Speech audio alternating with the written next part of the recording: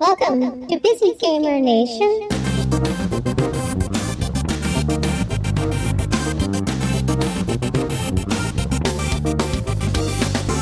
Contrast was one of the big surprises we found at PAX Prime 2013. Its distinctive noir look and interesting shadow platforming mechanic made it a standout in the Sony booth.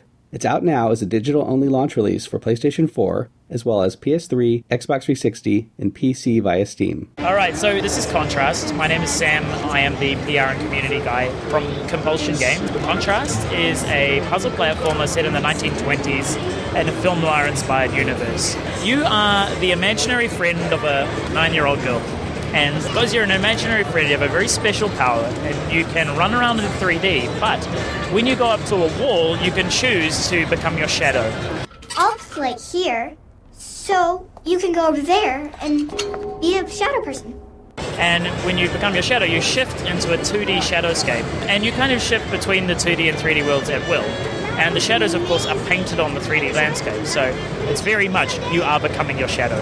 And when you become your shadow, you can jump on all the other shadows in the game, and so it becomes almost like a 2D platform. Yeah, it's a great moment when the girl pushes the crates over and then creates a new shadow for you to climb. Yep, she does that. Didi, the little girl, of course, because you're her imaginary friend, she's kind of your guide and companion throughout the world. So sometimes throughout the game, she can be a bit of a hindrance and get in your way, or she'll need you to do something for her, but sometimes, just like then, she helps you too. So, as you said, pushes over some crates to create a ramp that wasn't there before. That means that you can then use that shadow ramp to get up to a balcony. If I move this cart, you could walk up its shadow, couldn't you? This is actually the first game for our company. The studio is headed by two guys who have been around the industry for a very long time, so huge experience. Particularly our producer used to be a producer on Far Cry 3, and then our studio head and lead programmer. He's done a lot of games. He worked on Bioshock 2, Darksiders 2, and a whole bunch of games stretching back. Can you tell us a little bit about the noir look of the game?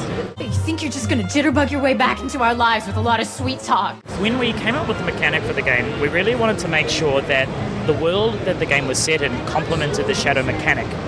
So we chose the 20s mostly because of the influence of vaudeville. Vaudeville, burlesque, circus performances, illusion from the early 20th century, all of these things used shadow to a huge extent. But then so did film noir from the 40s.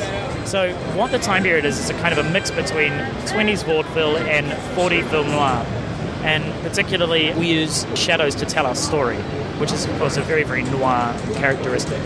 You hold me closely, but now I know you love me mostly. Sorry, Joe, you ain't a lover, you're a house on fire, I'm burning so. Find show notes, music credits, and other details at busygamernation.com/WAC podcast.